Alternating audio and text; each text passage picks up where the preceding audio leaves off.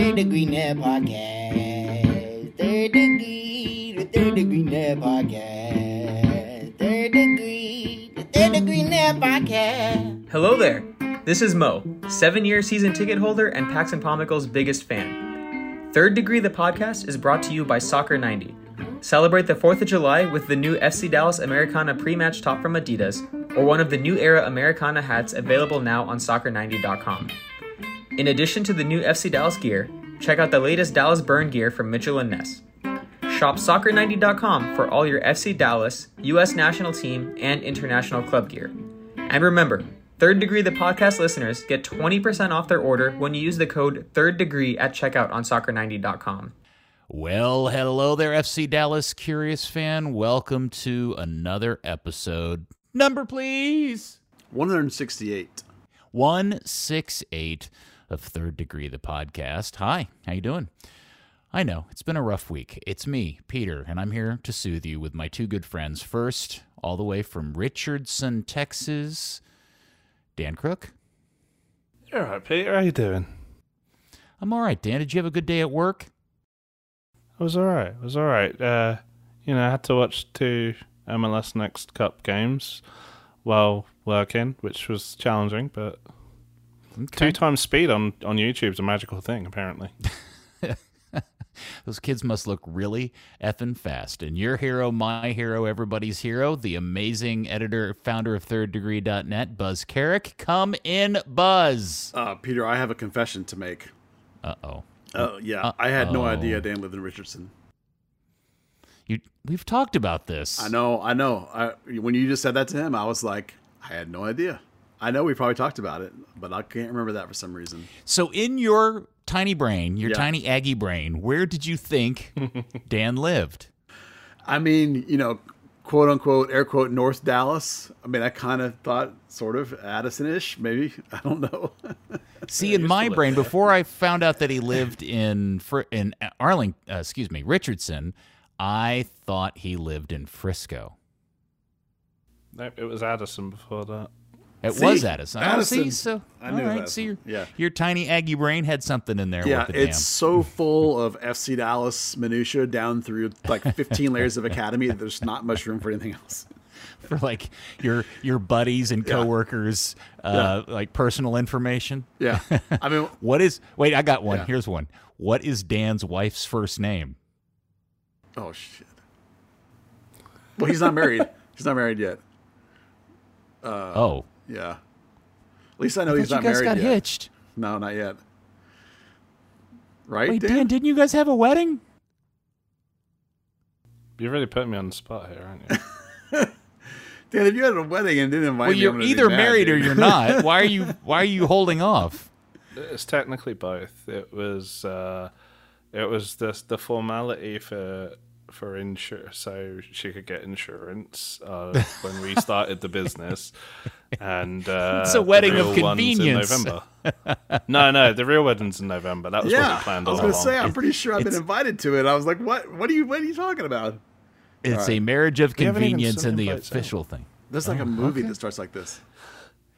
Yeah, really. No, we were Good just Lord. we were just one of the thousands of pandemic era couples that went. We need to do the justice of the peace thing, and then like do our real one later on when people can move around and be around each other again. I like Buzz's idea of it being a movie script. A man and a woman, entrepreneurs looking to start a business, caught up in the pandemic, delayed by society, only to fall in love and find each other. And by the way, I'm pretty sure that if you got married in the Justice of Peace, that counts. That's official, and you're married. You're married. It's dude. the fake one's in November. The real one happened. But you've just ruined a whole bit for the wedding now. Thankfully, the only person who's likely to listen to this is the officiant, and he's already in on it. Well, Dan, if it's supposed to be a secret, let me know. We'll redo the start of this thing and take it out. Boy, howdy. Okay, good times. Well, Dan, congratulations. And we still haven't figured out if Buzz knows your soon-to-be wife's first name, but that's okay. We'll save that for another episode. Her name is Anna. There you go. See, you had too much time to look it up. Yeah, I did. You cheated. You totally cheated. I played you. If you can't tell, I'm just trying to vamp because I really don't want to talk about Football Club Dallas. This has been a rather disappointing several days. We have two games to talk about. What'd you say, Dan? The under-19s have had a couple of really good games. What are you talking about? Oh, okay, fair enough. Do we just want to talk about MLS Next Cup? 100%. Yeah, no, we can do it. Okay. So Saturday, I think what I want to do first is I want to pay respect and homage to the FC Dallas supporters that made their way down to Austin to Q2 because it was noted by Luis Dollar, or is it Luis? I've never met him in person. It's Luis. Yep. It's Luis Dollar. Mr. Dollar, God, I hope he goes by that, announced on Twitter that they, for the very first time, and I think he's correct because I don't ever remember anywhere getting even close to this, they sold out the entire allotment for away seats down at Q2. And those aren't cheap, by the way, so that's quite an achievement. And as many people noted, when you watch the game on television, there was a fair share of FC Dallas jerseys to be spotted in the general rest of the stadium, and they had a very nice presence, at least they did on TV. So kudos to the supporters groups and those people that traveled down there for the game. I was down there with Andy when they played there for the first time last year. It's a great place to see a game, and I hope everybody had a good time. Absent this, Dallas 2, Austin 2, and that comes after Dallas being up 2-0 and blowing the most dangerous lead in soccer, Buzz. That one hurt. Yeah, first let me say that the guy Luis, he's money. So, yeah, blowing a lead like that against Austin. Look, Dallas is one of the youngest teams. Sorry, I had this joke grenade that in there. Dallas is one of the youngest teams in the league. So, this is something we've talked about in previous history of this team. There have been eras when you're the last time I remember it happening was when Oscar was in charge, and the team was getting better step by step over the first few years of his reign. You have to learn how to close out games. You have to learn how to put games away. It doesn't happen automatically because when you get up a couple of goals, you tend to let off. That's why the joke is that 2-0 lead is the most dangerous lead in soccer. It's because of this very reason. People relax, and the other team comes back. I don't think they did not adapt particularly well in that Austin game to the changes that Austin made. But obviously the big problem in that game was the particular play of Jose Martinez, who then immediately went on to the unable to play the next game list being sick. So, I mean, when was he sick? Was he sick for the Austin game and just played sick? Either way, not a good performance by the team collectively. And it wasn't just him, of course.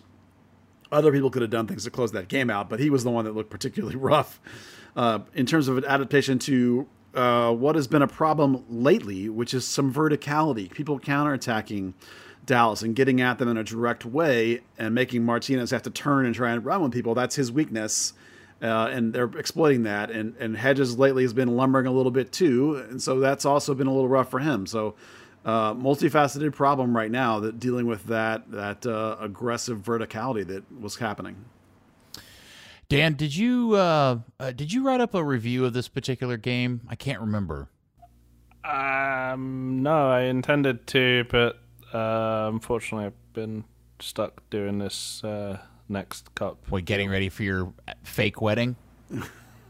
No. The league asked me to cover MLS Cup next cup, so I didn't realize it was 9 days of watching a shit ton of games. Okay. Well, so I guess the question I have here, because this is really where we're at this point. In the last 6 games, Dallas is 1 win, 4 losses, and 1 tie. And really what I find most alarming, and Buzz, I think this is going to, turn into the conversation about what happened last night out in L.A., is the fact that, we spent a lot of time on this podcast lauding the fact that maybe the greatest surprise of this season so far had been the fact that it had gone from the worst defense in the league last year to one of the best defense in the league this year. And that was true up until they went to Vancouver. And since then, they have given up at least 2 goals, with the exception of the win in Orlando, in every game. And last night, for the first time this season, gave up 3 goals. They've given up 10 goals in 6 games. Yeah, over those 6 games, they've given up 12 goals exactly. So they're averaging 2 goals a game. You're not going to win a lot of games when you give up 2 goals a game. That's the bottom line. They're still scoring, 8 goals scored. They got 2 guys in the top 5 in goals without penalties. I think even top 3 maybe even. So, offense is fine. It's just the defense. And you can go back over these 6 games. Vancouver, right? Vancouver game, I went and looked them up. Vancouver game is Hedges and Tafari. With Edmund in front of them, it's a loss. Minnesota, Martinez and Tafari. With Facu in front of him is a loss. Orlando, Hedges and Martinez with Facu, that's a win. Sense in the trend yet? Vancouver, Martinez and Tafari with Facu, loss. Austin, Hedges and Martinez come back, tie. LAFC, Hedges and Tafari, loss. I'm not suggesting that Tafari is the problem. What I'm suggesting is unfit Hedges and Martinez together is a problem. When those 2 guys are not fit and together, this defense is terrible. And that's the bottom line. When those two dudes cannot play in combination, then that means Hedges can't deal with the pace and the aggressive and the physicality, and Martinez can't game read. And if you want to look at LA specifically, in my instant reactions, I mentioned that I was really surprised that Hedges maintained his job as the aggressive, sort of come hit you and track you center back, and Tafari took Martinez's spot as the stay-at-home and cover guy. Well, to me, that's backwards because Tafari is inexperienced and he is big and physical and strong and fast. They should have flipped those roles and let Tafari hit people and chase people and let Hedges cover and read the game and make those stay-at-home kind of last-ditch plays. So you can just look back over these last 6 games and you can just see where the disconnect is happening and why this meltdown is happening. When your 2 starting center backs are out of whack, it's not going to be good enough. You can swap out whatever 6 you want. You can put in Tafari as much as you want. Now, I'm not knocking Tafari. I love Tafari. I wish that he was a starter over Martinez, but in order to do that, you've got to give him the whole season. You have to understand that there are growing pains that are going to happen. You can't just throw him in and expect him to be like lights out. It's just not going to happen. So it's clear as day what the problem is. Okay, so the problem is clearly inconsistency in the center back area, and also the fact that they just don't have, other than Tafari, a healthy center back to count on. But I want to kind of pick this apart player by player because the Martinez effort in the Austin game, somebody may come back to me and say, "Well, Peter, he really wasn't feeling well, and that's why he ended up sick for the LA game." But I'm gonna push back on that. I think I think he tries really hard to be an organizer, but there were clear moments in that game that were problematic in 2 ways for me. One is I feel like Martinez spends way too much time worrying about what everybody else is doing and not focusing enough on what he's supposed to be doing, especially because of part 2, which is the dude just isn't very good at defending an open space. And the first goal, where he gets beat on that, we should probably mention real quick, Velasco's donkey touch in the opposing box, which starts the entire sequence. But then the ball launched upfield, and Martinez is just really poor and awful attempt to try to manage that situation where he just gets bodied off the ball, and then it just all goes sour from there, is just another piece of evidence that he's just terrible at defending in space. And then 2, on the second goal, where he makes no effort to either A, attack a ball, or B, defend the guy that he is totally unaware of has left him behind, and ends up scoring the tying goal. And I swear we see that a lot with this guy. And again, we talk about this a lot. We get people that show up with these resumes from Europe, and we all make assumptions that they're going to be great players. And I always wonder, if there's a dude with that kind of resume coming from that kind of league that suddenly is available to play for an MLS team that isn't on the coast, sometimes you just got to ask yourself, why is that the case? And more times than not, Rito Ziegler being the odd exception to this rule, we find out that maybe they're just because they're not, top-notch, really, really, really good players at their position. Yeah, Reta was a little bit old. I think while we saw that. I'm going to throw Nanu under the bus because I thought he had a nightmare 20 minutes in the middle of that game. And that's a great example of, for me, when I mentioned a player, they're like, oh, he's coming from, Porto. He's got a great resume. Champions League that's team. Exactly the problem. It's like if they're dumping him, you don't want him. But I agree with you that there's a clear weakness with Martinez that you mentioned is that defending in space. I think Steve Davis even mentioned it in his keys. For me, it's when he's playing that. He's playing a sort of, it's not a sweeper role, but he's definitely this stay-at-home guy supposed to read the game, anticipate, and cover up for people. Well, that's fine unless the guy coming at him is a guy that just blisters him, and that's when he runs into trouble.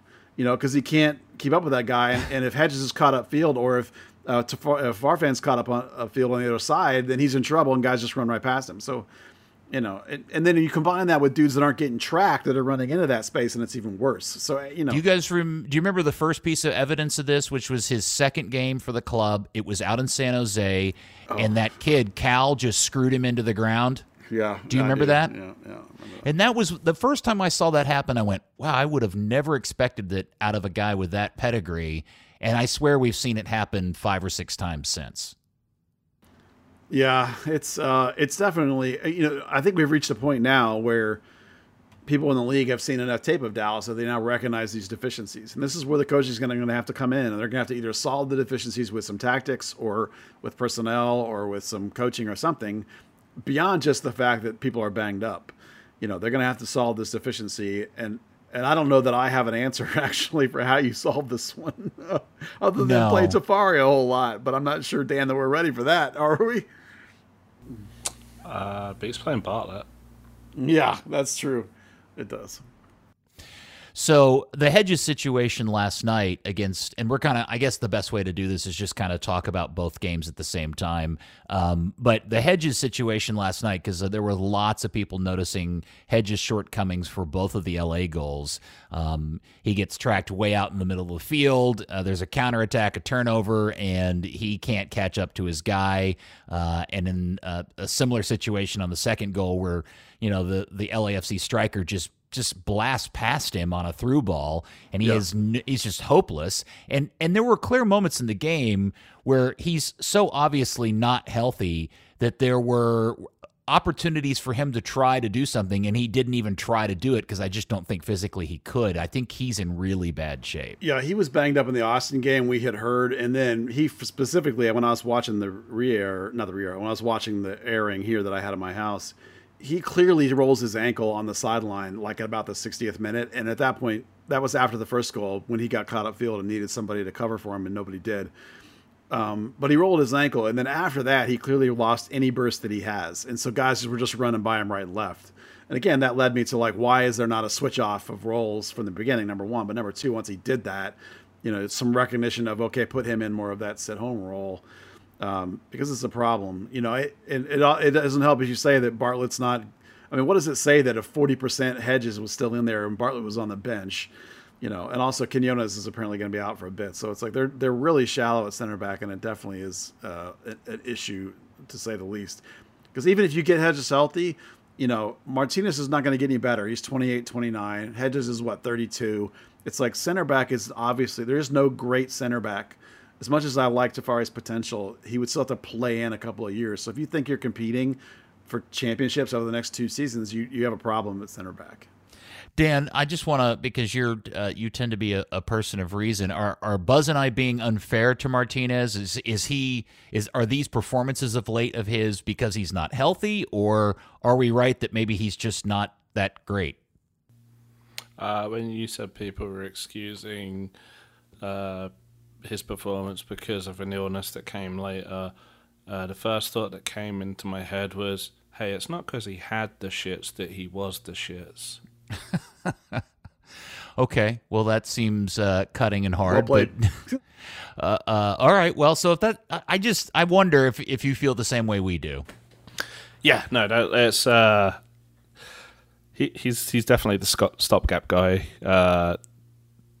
Ideally, until Tafari becomes like a regular MLS starter level, or something better comes along. Okay, so this is going to take me to the other part that is the difference between the Austin game and the LAFC game, which is the difference between Facu and Cerrillo.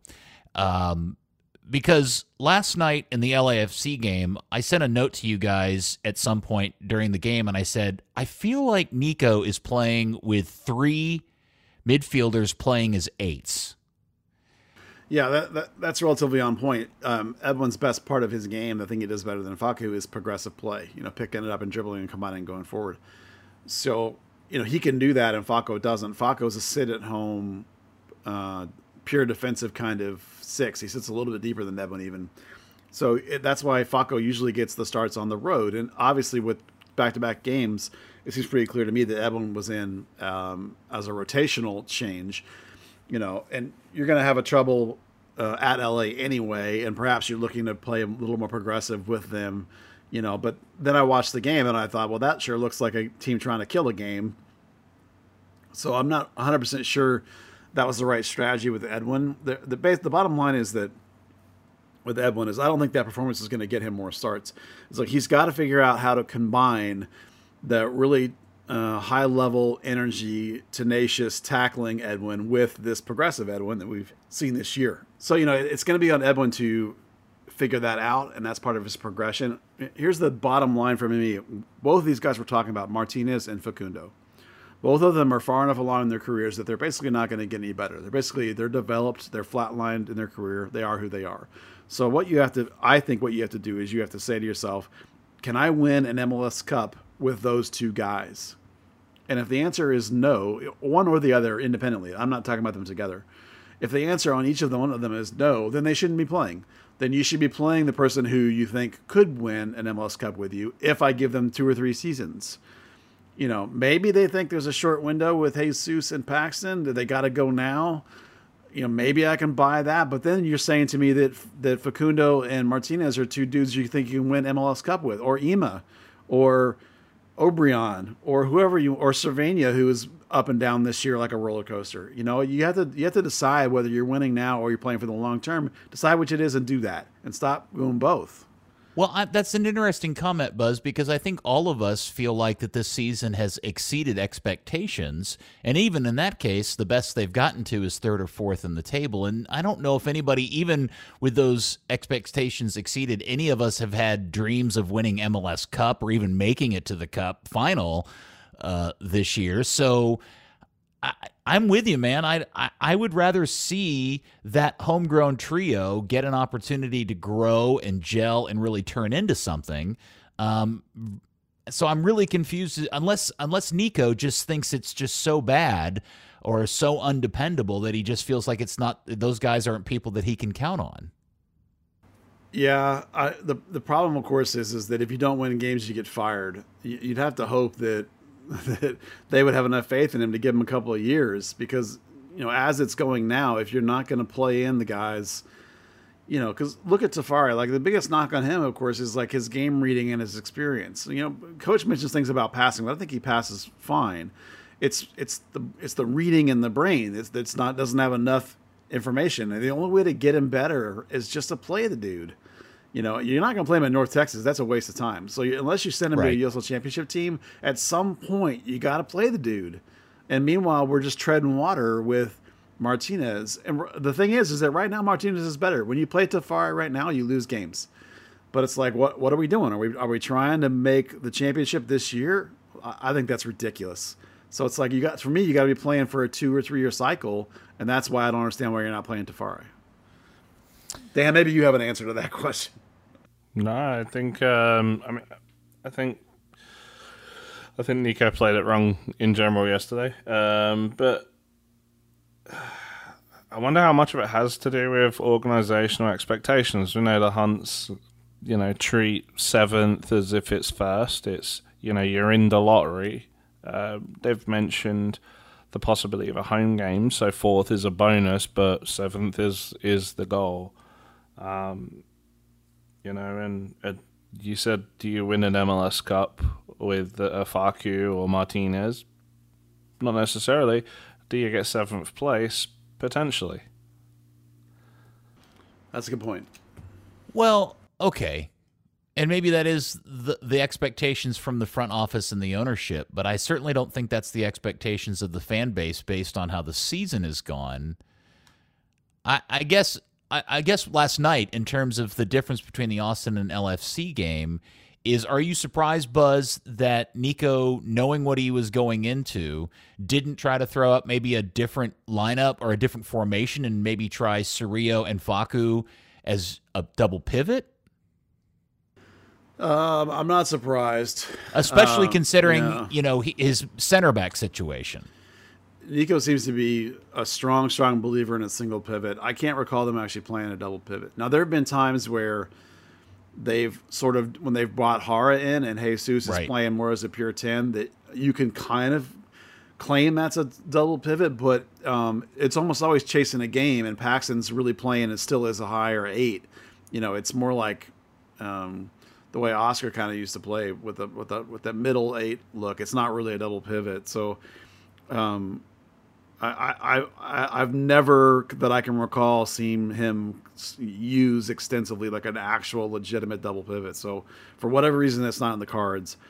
Even when we've seen Edwin Facu together, Facu usually has ended up sliding forward more as an 8, which is weird because you'd think it would be Edwin and not Facu, but it's sort of backwards to me. But I think if you want to try a different formation, the one they've had success with is a 4-4-2 or a 4-4-1-1 if you prefer, when they use Obrian and Areola kind of drop back his wings a little bit and flank those guys, and Jesus is sort of an off striker kind of look. They've used that at stretches in games to be effective, but not ever from the start. So I think he's pretty married to that shape. He doesn't seem willing to. I don't remember them actually starting a game with a back 3 yet either, even though they've used that late in games. He seems to be very locked into the idea that I'm going to play out the way I want to play and then see what you do, and then I'm going to adapt for some reason. So going back to the Austin game, you mentioned this earlier, Nico not making the adjustments, or at least the team not handling Austin's adjustments very well. They really struggled as Austin just kind of turned on the faucet. And it was, those were individual mistakes that created both of those goals, but the team in general was really struggling overall the last 20, 30 minutes of that game to keep up with Austin. Yeah, I can't remember which player I thought it was that came in. It may have been Jiti, the big, heavy-bodied striker that's really fast. You know who I'm talking about? Yeah. They had trouble. Yeah, Martinez in particular had real trouble with him.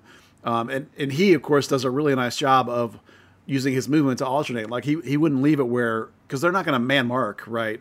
Dallas isn't. So, like, he would cut across the lane – from a little bit wide. In particular, like there were 2 or 3 times where Nanu didn't track him, and he just went like gliding right through the formation, and was all of a sudden he was like Martinez was like, oh crap, and he would try to cover him and he wouldn't be able to do it.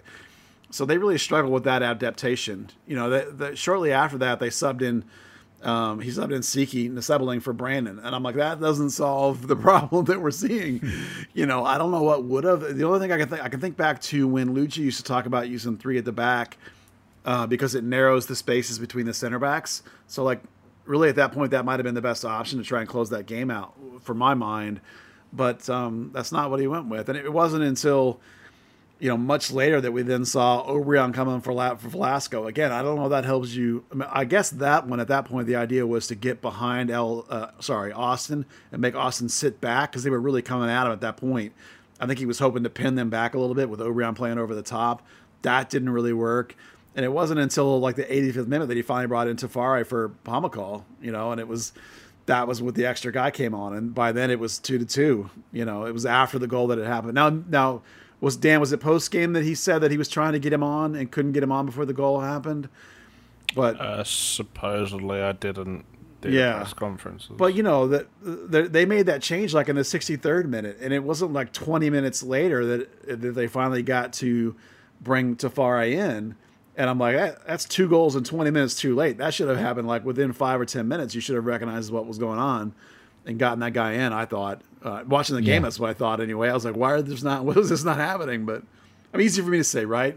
I'm sitting over here later on watching the game, talking out my butt. But it seemed pretty clear at the time that there's a big problem happening and adjustments are not being made to deal with it.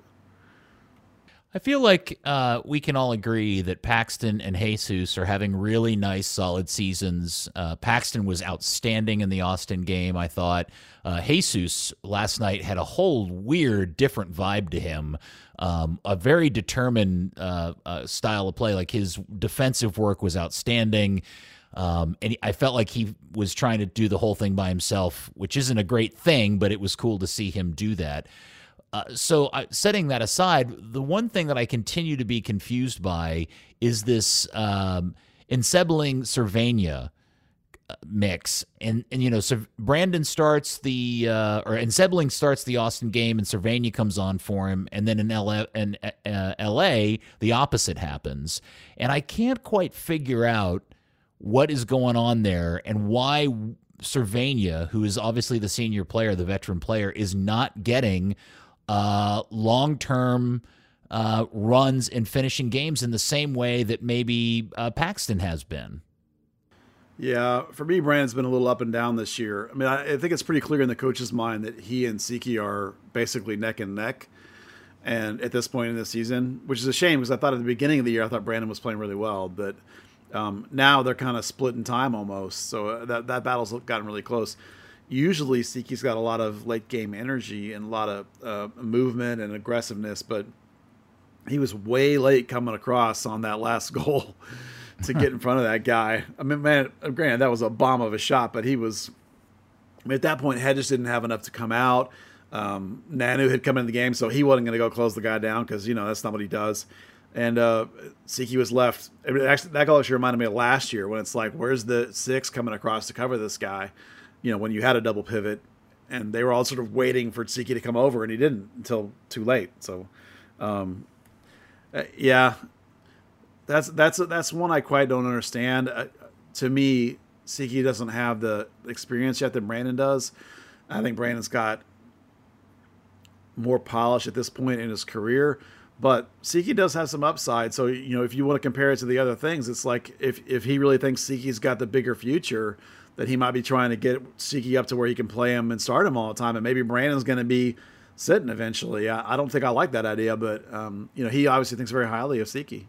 All right, but Dan, if we're having an honest conversation about the thinness of this roster and options off the bench, am I wrong for questioning why its best option off the bench is like a late, I think, second-round draft pick from just a few months ago is the guy you're turning to in Encebling? When you feel like it's not an amazing option.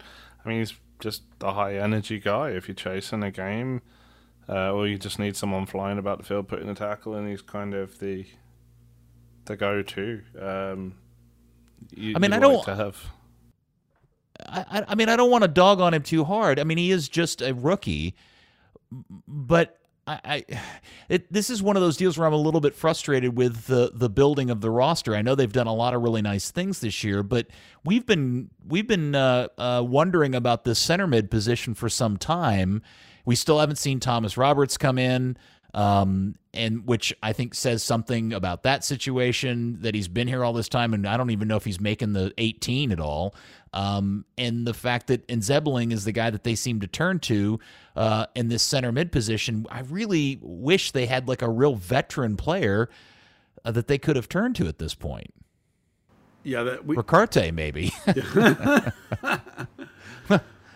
Yeah, could you imagine Ricarte in this formation? It would be nice. That's actually a problem we've been talking about since the offseason, though. Like I thought it was going to be Blaine Ferry. I mean, I thought he'd won that job, and I asked Coach Lai, he looks great. He's with you. He's like, yeah, he's been phenomenal. He's going to be joining us all year, and then he hasn't been in a single time as near as I could tell.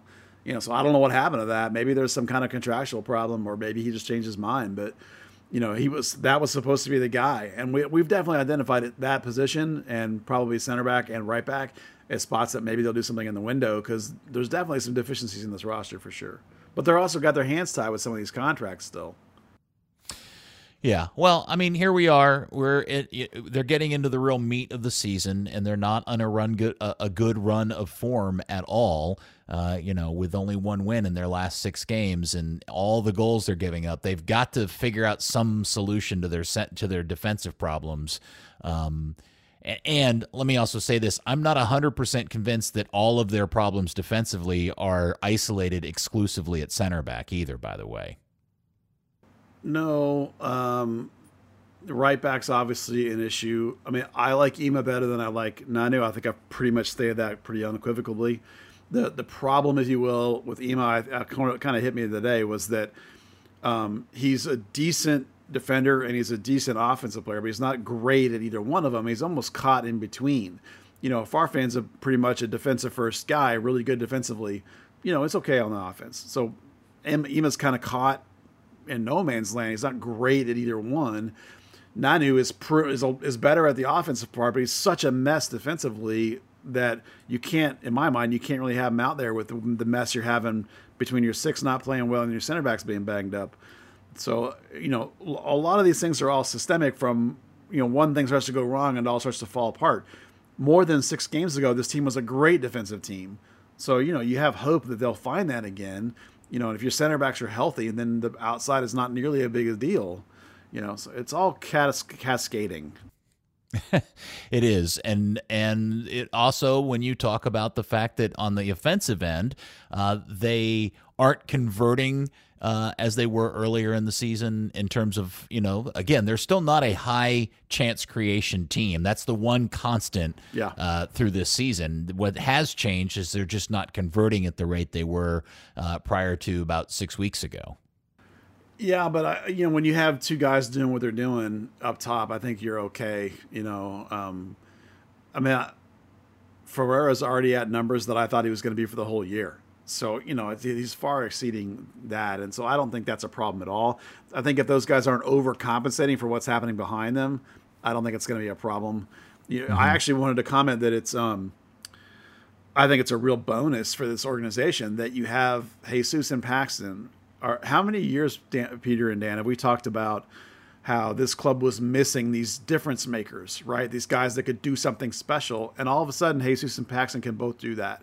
Paul Arriola can do that too. So they now have, without spending obscene, $100 million contracts on these crazy signings, they've got guys that can do that. So they've set themselves up really well in terms of being able to do some stuff with their roster going forward over the next couple of years because of those guys. Once you get rid of a couple of contracts, they're probably you don't want right now. So offensively, I'm very content. We only have to worry a little bit about Velasco versus Obrian. Nice to see that rotation, by the way, which put Paul on the left, switched it up and got Obrian trying to get behind people. That's a little different. I don't mind that rotation. Velasco's not been killing it. So, there's some work to be done there, but between Paxton and Arriola and Jesus and even Cervania, some games, I think you're fine offensively. It's just straighten out the defense and you'll get back to where you're winning games again.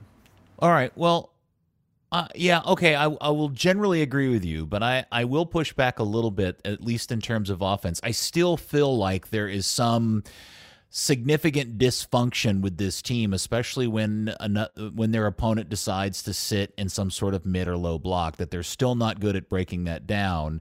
The Velasco situation continues to bother me a little bit. In the Austin game in particular, he really started poorly and was flopping a lot. And I swear there was a moment in the game where he fell to the ground holding his face only to realize that he hadn't been touched in the face, and he got up and suddenly his game changed because I think he realized he had embarrassed himself. And then he had that really wonderful play to create the goal in the Austin game. And then he didn't start the game in LA. And when he did come on, he was largely ineffective. And so the other issue with the LA game that really stuck out to me in the first half, Buzz, was that LA, very unlike LA, literally without any pressure, turned the ball over in their defending third in the first half and just gave the ball to Dallas on a bad, terrible pass, 3 or 4 or 5 times. And I was really disappointed that Dallas failed to turn any of those turnovers into dangerous opportunities, much less shots on goal. Yeah, I think I remember some missed opportunities early where I thought, oh, they're gonna want that one back. That LA is a very difficult place to play, and I think this team probably had some recognition that it was a national game, and this is one of the best teams. And what I will point to is what you talked about with Jesus, the way he was trying to do everything and was playing like really big with big personality, which he does anyway, but it was even more strong in this game, and maybe there was a little bit of like national nerves. I know that sounds like you might be thinking, that's crazy. We're talking about professionals, but remember this is a young team. So, and that's a big stage, and LA is definitely blessed with a lot of really salty veteran players who know how to take advantage of a lot of this gamesmanship kind of stuff. Like in the first 15 minutes, I thought there were 6 or 7 times where there was just a sort of normal little contact and a foul, and the LA guys were making these big histrionic deals out of it, getting in the referee's ear and trying to influence them. I thought, man, look at the gamesmanship and the savvy those dudes have. That Dallas doesn't really have a lot of that yet. And you could really see those differences, and I think you can't undersell that sometimes. Like their worst player is really good. So they're not a bad team. Yeah, they're getting better, know, obviously, right? with some of those crazy-ass additions. I do want to highlight, because we dog on Hader a lot, and not that he was outstanding last night, but he had one of the nicest passes I've seen from this club in some time, and it's the best pass I've ever seen him make. That through ball he put in, I think, to Areola, going left to right last night, was a thing of beauty, and it was a real disappointment that Dallas didn't turn that into an opportunity too. It's honestly, it's forget some of it, move on, try and get the season back on track. It kind of goes back to the overall thing. Kind of goes back to what Peter was saying after the Vancouver game. Forget the 3-week break. This is now becoming a run of form, not just a blip that goes away after the break. Yeah, July, obviously, as we talked about last week, doesn't get much easier. Now, they have the July 4th game on Monday against Miami, and I would assume everybody would like to think that that's an easy win, but I don't think it's as easy as everybody thinks it's going to be. It's a must-win. Miami, yeah, it's a must-win, but Miami, by the way, everybody, is won 3 of their last 4 games. Ooh. Now, all 3 of those were home games. They lost their last road game on the road at Atlanta, and their previous road game was in Philadelphia, where they tied 0-0. This schedule does not do them any favors, because then there's the Houston game, which is obviously probably going to be the debut of Double H. Eche. Yeah. I'm dying to know what impact that guy has on that team. Then they've got NYCFC here, and then Austin comes to town. This is a busy July. Holy crap. There are 1, 2, 3, 4, 5, 6 games. Salt Lake then they have to go to Salt Lake, and then they go and have the Galaxy here in town. At least 4 of them are home games, so granted some of those are good teams, but you can hopefully you can use this 4 of 6 at home to get your mojo back and get things going back in the right direction. Home cooking does a lot of good in this league. It's such a heavy home structure that way, and you'd like to think that you can compete pretty well against Houston and Austin, even though they're both much better. You've still done well with them. Obviously, New York City's a worry. Salt Lake's a worry, and they did pretty well against LA. So there are some chances in this month to get it going a little bit. Because if you start to go south here in this month, it's just going to go south in a hurry. And the standings are tight. It's like 2 wins from like 2nd to 12th. So it's like you can go down really quick. I said that without looking this time. I'm looking for you while we're talking. So, it's tight enough that a few wins either way, and you could go into the cellar fast if other teams are getting it going. Obviously in the big picture, you'd have to have multiple teams get it going, but if you stop winning games, you're going to be in the bottom half in a hurry.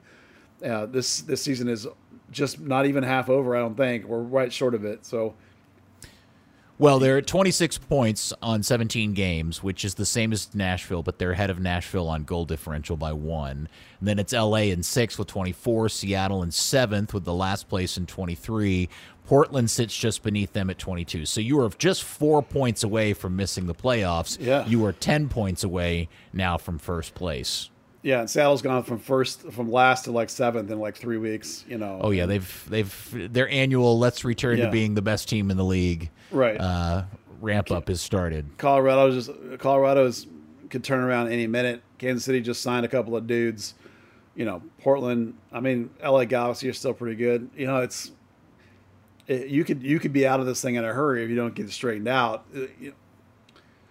I don't want to dwell on that though. I think you got to stay. Sometimes you got to stay in the moment. You got to look at it like, look, we got a game against Miami coming up. We got to solve our defensive problem. We got to figure out what that is. Let's work on that, and then I think you'll be okay. All right, so let's look at that then, Buzz and Dan. Let's whoever wants to answer this. Let's just work under the best case scenario that both Martinez, his tummy ache is gone, he's okay, and whatever ouchie Matt has is okay by Monday. Now, what I want both of you guys to help me figure out is what is this best team starting 11? Yeah, I think you have to, and I want to hear what Dan says too. I think you have to think about this idea. Is Dallas trying to win games to sell tickets, or are they trying to win a championship? If you're trying to win games to sell tickets, then you're just going to be Martinez and Hedges all the way, with probably Ema on the right. If you're trying to actually win a championship, and with Facu in front of him, if you're trying to actually win a championship, then it should be Tafari instead of Martinez, and it should be Evans instead of Facu. It's going to cost you some games. It might even cost you the playoffs. But that's my take, is that you got to decide which one you are. When you say winning a championship, do you mean this season or No. down the road? No, I'll go on the record and say I think it's impossible to win a championship this season. There's just no way. Okay. You have too much dead weight. The roster's not right. You have too many holes. You can't deal with certain kinds of defenses. You don't have enough to win a championship this season, in my opinion, without getting crazy lucky, which you never know. So that's what I mean by, like, are you winning to sell tickets? Are you trying to win so you can claim you're playing for a championship, so you can claim you're going to be in it and try and sell a bunch of tickets and make money? If that's what you're trying to do, then Martinez plays and Facu plays and probably eventually Nanu plays. If you're trying to actually win a championship, then you need to play for 2 seasons down the line, and you need to play Tafari as much as possible. Maybe you even try and figure out who the hell's going to replace Hedges, because he'll be 34. That's going to be tough. So that's the big question, is which one of these are you trying to do? And I don't have an answer to that. I don't think they would admit which one it is. I think they would probably claim that they're competing for a championship this year. I think that's disingenuous and nuts. But that's what they'll probably tell you. So it'll be Martinez and it'll be Facu probably. Dan? Go. I think the problem is, like I said before, they're in their own mind are playing for a championship by trying to finish 7th. So it's still kind of that hybrid, right? I think you're right about Martinez and Facu. If the object is to stay compact and just be there or thereabouts, I think, and like you say, if you're shooting down the line, I think Velasco is a must. I think Tafari, you've got to see, does he become a starting centre back in Major League Soccer, or is he always just going to be kind of the fast guy off the bench? Does Edwin become a true full season guy? Because we started to think this was going to be the season, and it hasn't been the season. And we saw a lot of deficiencies in just his game awareness, his positional awareness last night, particularly on that first goal when he decided to try and play striker rather than defending. This is a team that's always gone young, and it's not a contender. It doesn't hurt to go young and just kind of punt down the road and try and build to that. You've got Ferreira tied down for some time. You've got Areola tied down right now. You've got some promise. It's just you haven't got the centre back pairing that has been the staple of every MLS Cup team. You've got holes in the midfield that you kind of want to fill. So go young. Well, this certainly feels like a very different tone from just a few weeks ago where we were all chipper and happy and feeling good about ourselves, isn't it? Well, I still think it's true that this team has played above all of our expectations. I think that's definitely true. I think that there's a lot of pieces of it that look really nice and actually make me think that there's some stuff you can really build with here. And like I said, the fact that you have guys that are playing at DP level out of your academy gives you, like, one of them actually is paid like a DP, but right. That kind of performance. Well, he is a DP. Yeah, those kind of performances and that kind of ability to make special things happen give you more opportunities, because now you could buy a DP center back, if you wanted to, or you could buy a $9 million 19-year-old left wing if you wanted to. You have these options of doing these other things. So again, remember how much they talked about how much of a process it was at the beginning of the year, and then all of a sudden they're acting like this is the championship season by playing some of these guys that are like, why are you playing that dude? If it's a process, play the kids. Let's make it a process. So there's a disconnect there, and I'm sure the coach would tell you differently if you talk to him, but and I'm sure he will tell me differently when I do talk to him. But you lose. You go 1-4-1 over 6, Peter. That definitely changes the way you think about your team. Yeah. Sorry, Dan.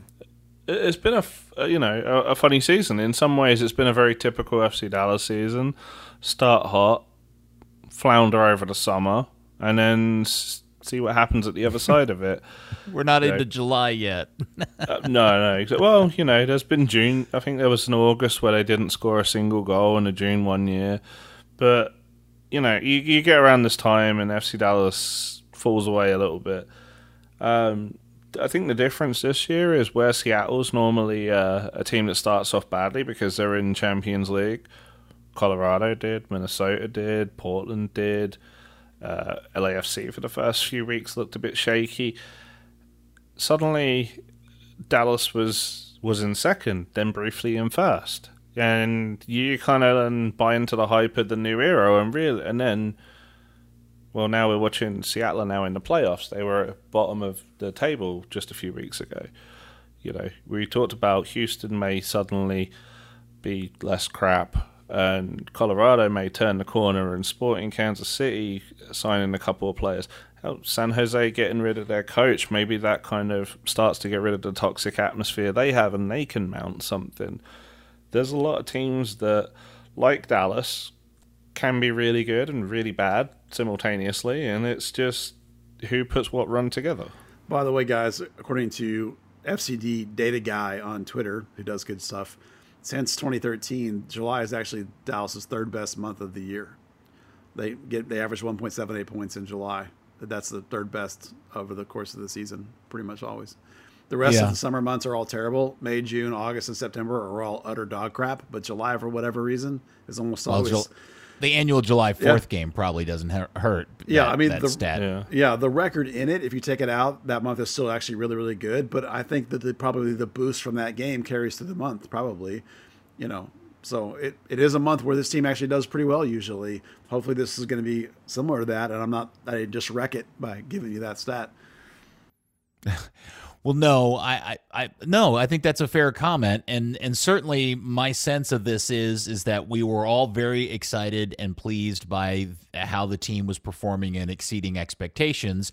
I don't think it's unfair to say that what we've gotten over the last 6 games is probably more about where our expectations were, which is this is a young team, this is a team learning to play together under a new coach, and it's going to be a bumpy ride. I don't feel like anything that we've seen in any of these games should be a surprise at this point. Maybe the fact that they've got some injury issues at center back is a problem, but that also harkens back to the original conversation before the season is what are they going to do if they start losing center backs because the guy they drafted clearly is not very good, and all they've got after that is Tafari.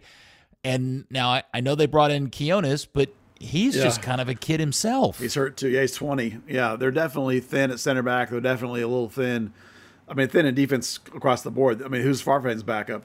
right? I mean, I think Parker's going to be phenomenal, but he's a long way from helping you right now. Right I hadn't back. even thought of that kid. Yeah, I mean, he's been with North Texas full time, which is fine because he's basically like a freshman, in high school, college. That's fine. But we're like that. It means if you don't have a backup for Farfan, it's like who's really your right back? That's a mess. Paxton has no backup as we could tell. I mean, I love Thomas Roberts, but for whatever reason, coaches don't. Like this is like the third coach now in a row that's like, oh, no thanks, you can go sit on the sideline. Now, obviously, I hope he turns it around and I hope he becomes a factor. But right now, he's not. So you're left with Siki and Cervania, who are both kind of at this point mediocre, despite how much I think Paxton Cervania could be. There's definitely some roster thinness at a lot of spots on this team. All right, I'm going to make another point here in a second, but I'm going to jump on the Thomas Roberts thing real quick. Is Thomas even playing with North Texas? No, he's way too good for North Texas. Listen, MLS Next Pro is terrible. I get that. Yeah, it's but, like there's but no isn't that use better for him. than nothing? I don't know. I mean, I would have thought maybe, but apparently not, because they don't send anybody down that's not a complete project. Wow. Right? Okay. I mean, there's no one down there like there's nobody. They're not sending down like a Siki didn't play, we're going to send Siki down. Right? They're not sending down Nanu to get some minutes. It's not USL 1. You could do some of that kind of stuff. They would send down Khalil would go down and play. Nicky Hernandez would go down and play. Now they don't even bother. All right. So I mean, it's telling. You just have to look. I mean, that no one said that. Just look at it not happening, and you can tell that that's the case. All right, I want to go back to a point that Dan made a few minutes ago a couple of times, which is maybe in the front office mind, the goal this season, the championship, the line of success for this team in Dan and Nico's eyes, or the mission Nico has been given, which is, dude, just make the playoffs. And so as long as they make the playoffs, the fans may not be happy about that, but the club, that's the bar that they set internally. That seems reasonable to me at this point. And if whatever kind of up and downs we get over the course of the next few months allows them just to sit in no worse than 7th place, and they think that's a victory, then maybe we should all be pretty happy with that, considering otherwise. You know why they feel that way? Because of 2010. You remember 2010, Colorado was actually the 5th or 6th place team in the West, and that was the year that they got to bounce to the East because they had a better record than the 4th place team in the East. And then the 1st place team in the East got upset, and Colorado walked all the way to the MLS Cup final and knocked off FC Dallas. And Colorado was like the 5th place team in the West or 6th place team or whatever they were. So since then, they felt like that. Yeah, I have no doubt that in the minds of the Hunts, a family historically owned NFL ownership, they're very much hey, you just get in the playoffs, and at that point, it's all bets are off, right? Yeah. And I'm sure they definitely feel that way. So I think there's a lot to what Dan had to say about the fact that internally, 7th place is just fine. It's funny, right? I mean, take the marketing thing, right? For years, it's been, this is fine. It's whatever. It gets the job done. And that's always been an institutional thing, right? That it's fine, it's whatever. That's it.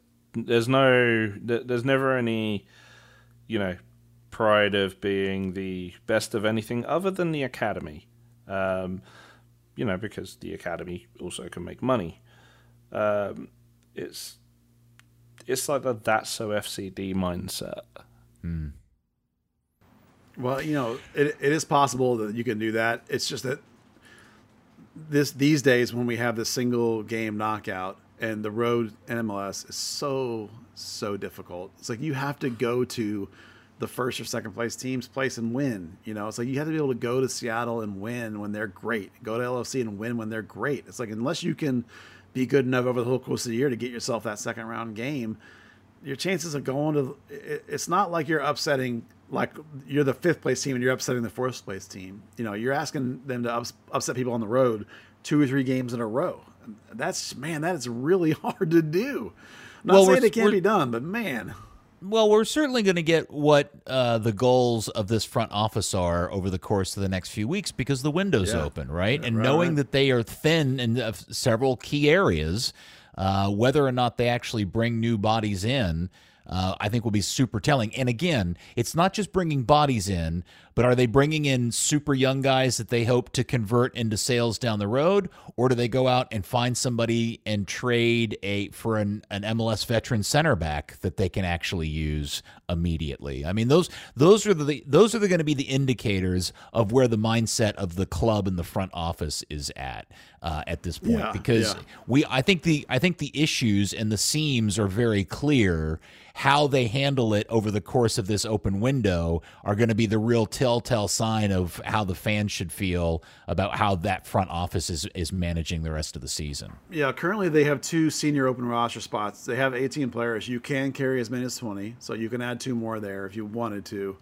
And then depending on how you count loans and various things, they kind of have 2 open reserve spots too, but those spots aren't going to help you win anything. That would be like if you decide you wanted a homegrown or something, or maybe somebody from North Texas that was like, oh, that guy can help us for 3 months. Remember, like they did with the center back last year. So the 2 spots you're looking at are the 2 senior roster spots. So then it comes down to how much cap you have.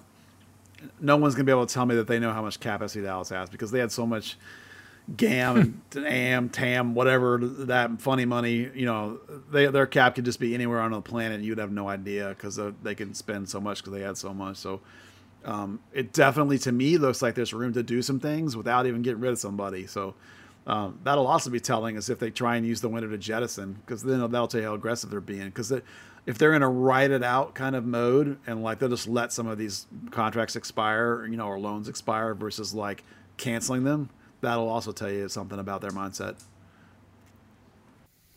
Well, maybe somebody has a bet in Vegas on how many really good opportunities Franco Jara can blow. Oh, my God. He's been terrible lately. Yeah. Dan Hunt's got a secret bet, an over and under on 75 or something. That'd be funny, wouldn't it? I mean, there have been some times earlier in the year, or maybe last year, where Jara was actually able to convert a few, but man, of late, he's been absolutely brutal with the finishing, man. So bad. Not good. And the one thing that he was supposed to be good at, which is aerial balls and headers and stuff, just all the ones he's just blown over the course of the last 2. I swear there was one in Austin that he just looked like an absolute sitter that he just blew it.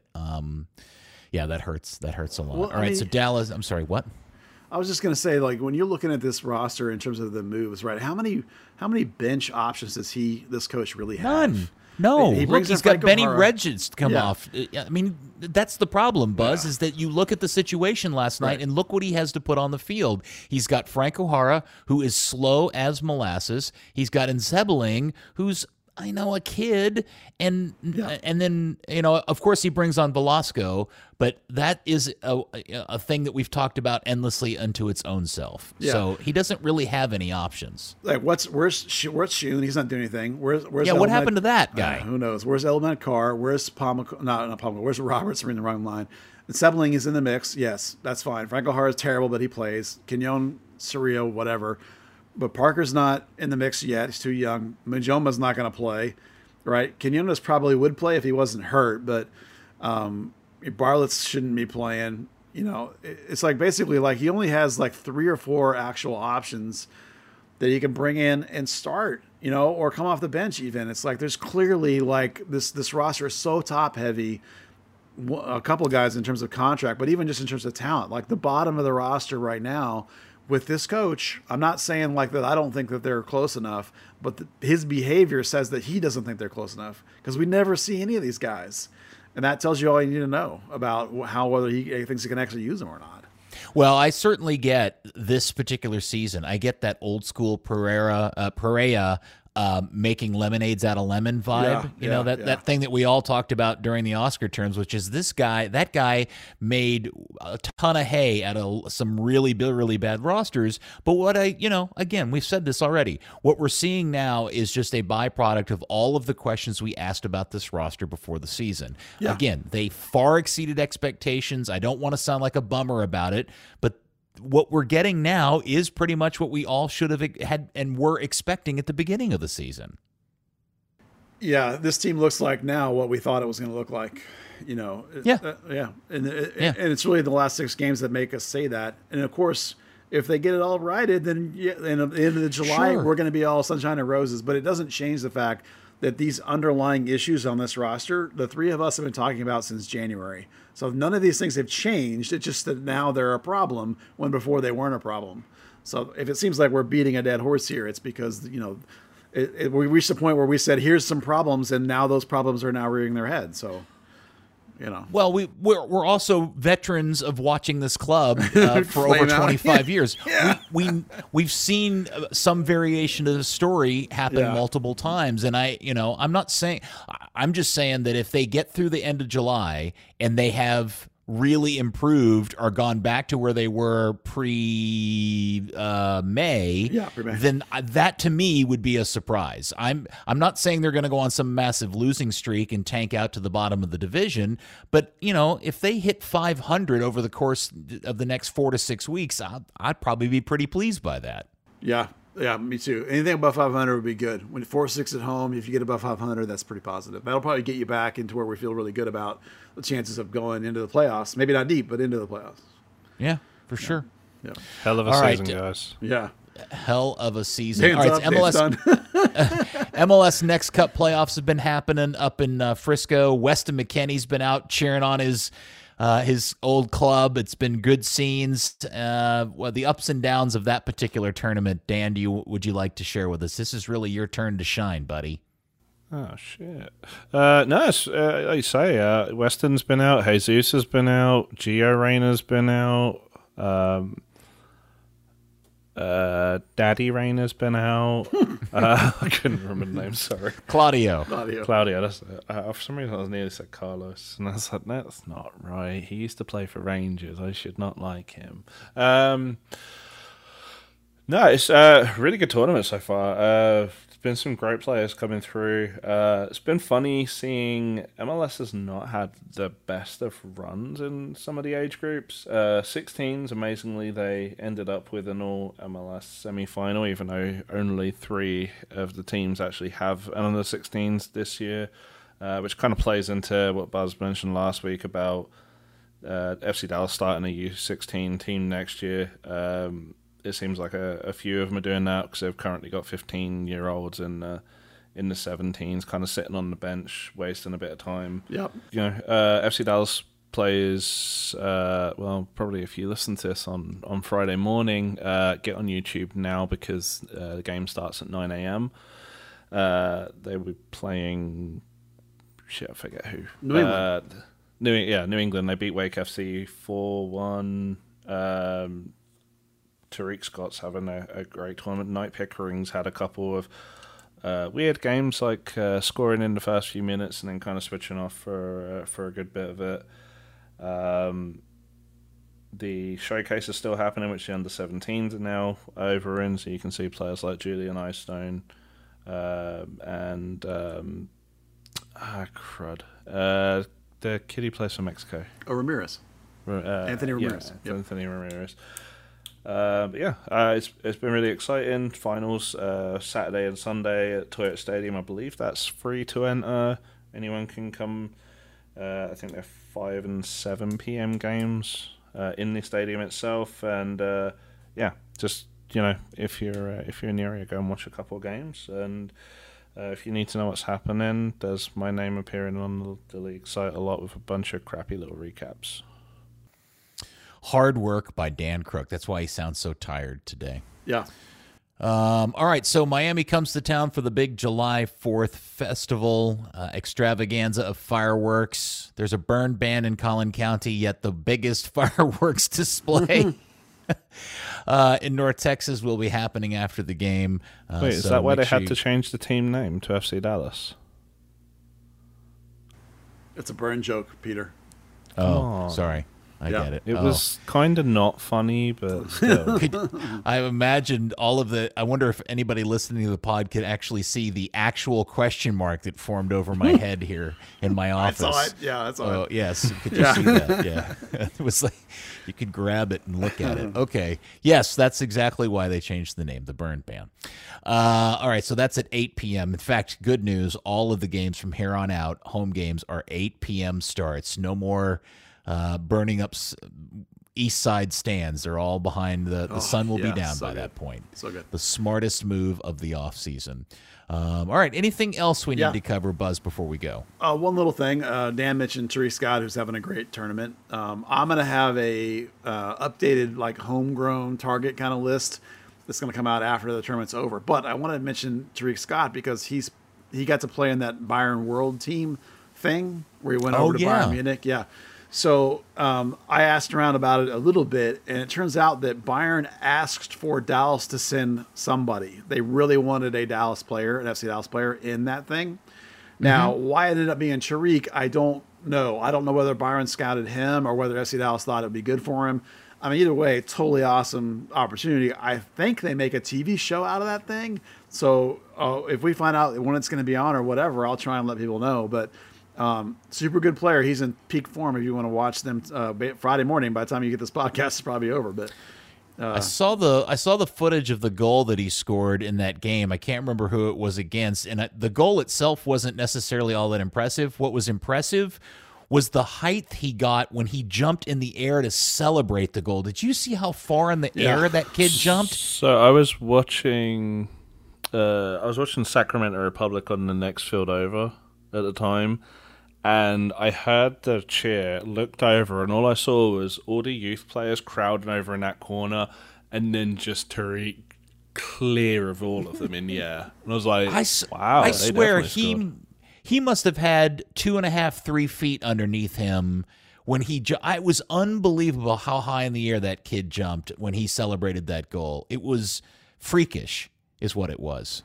Yeah, so far in every 19 game I've watched, there's not a defender in the 19 levels that can stop that guy. He just runs past everybody. The guy's phenomenal. I imagine that he might make an appearance on some list I'm making.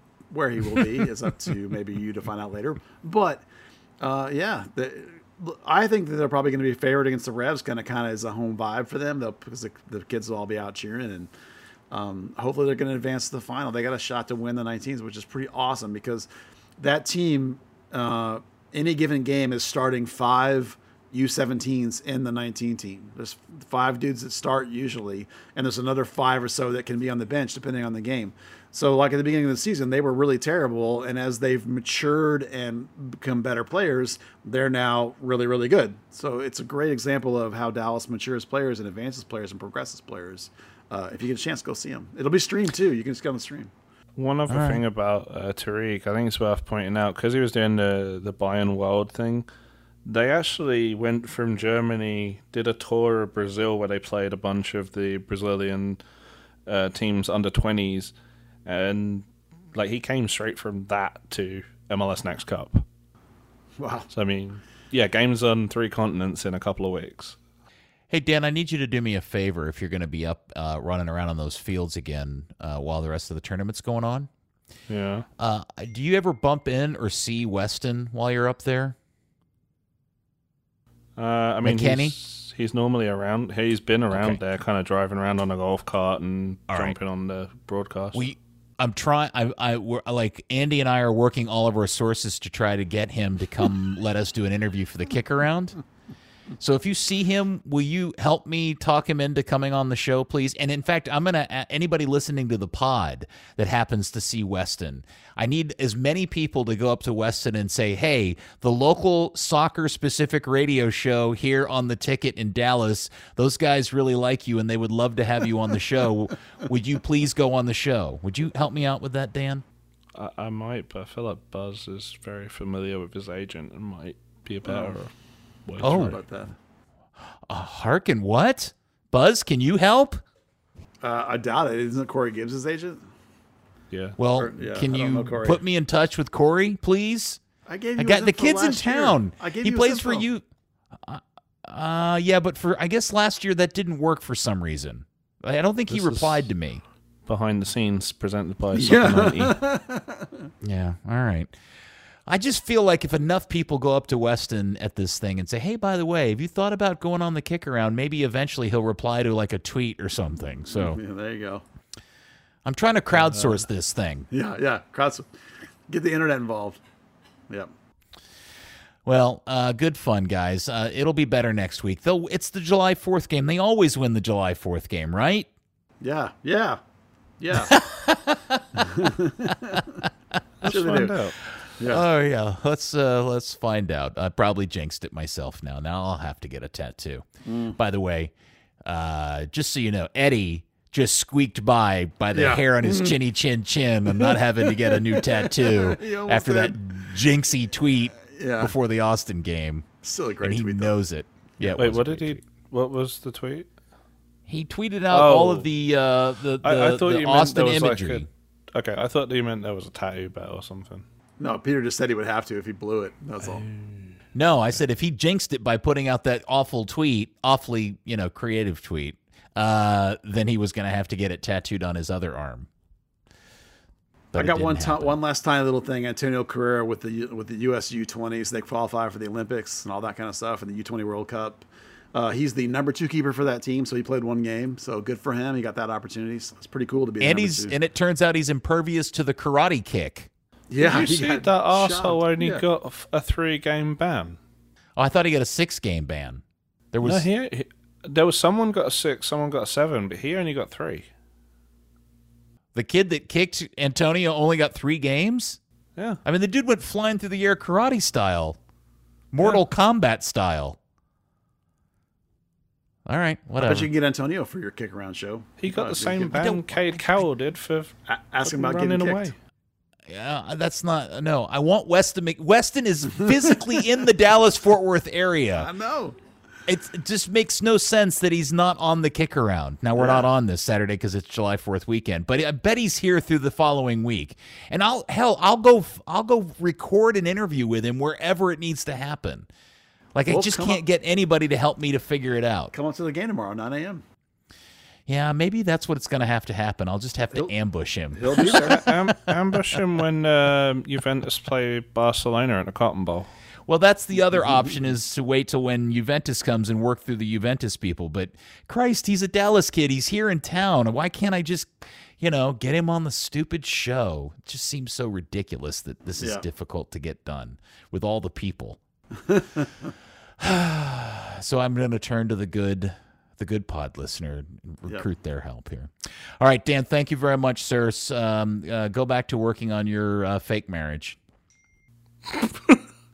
Honestly, I have papers. I'm legal in this country. Yeah, Oh, it's a real okay, marriage, sorry. yeah. Oh, I thought it was. Shh! Don't quit saying that, Buzz. It's not anybody's supposed to know that. Oh, no. My bad. This is Mo again, reminding you that Third Degree the podcast is brought to you by Soccer 90. Celebrate the 4th of July with the new FC Dallas Americana pre-match top from Adidas, or one of the new era Americana hats available now on soccer90.com. In addition to the new FC Dallas gear, check out the latest Dallas Burn gear from Mitchell & Ness. Shop soccer90.com for all your FC Dallas, U.S. national team, and international club gear. And remember, Third Degree the podcast listeners get 20% off their order when you use the code Third Degree at checkout on soccer90.com. Buzz, thank you, sir. Good stuff today. Sorry about the losses. Oh, thanks. Not the wins. The not wins. The not wins. Which ones are you talking about? But thank you for hosting. Austin and the FC Dallas ones. Yeah. They only got 1 point. I'm relishing the 19s making a run. I couldn't believe it. I'm excited. All right. And well, if they lose against Miami, we'll just do nothing but talk about how the academy teams are winning. How about that? Yep. Is that the agreement? Yeah. It won't happen. July 4th. Dallas always wins July 4th. All right. Thank you, FC Dallas Curious fan. We will speak to you next week after a July 4th win. Stamp it and write it in stone on Third Degree, the podcast. Somebody get Weston.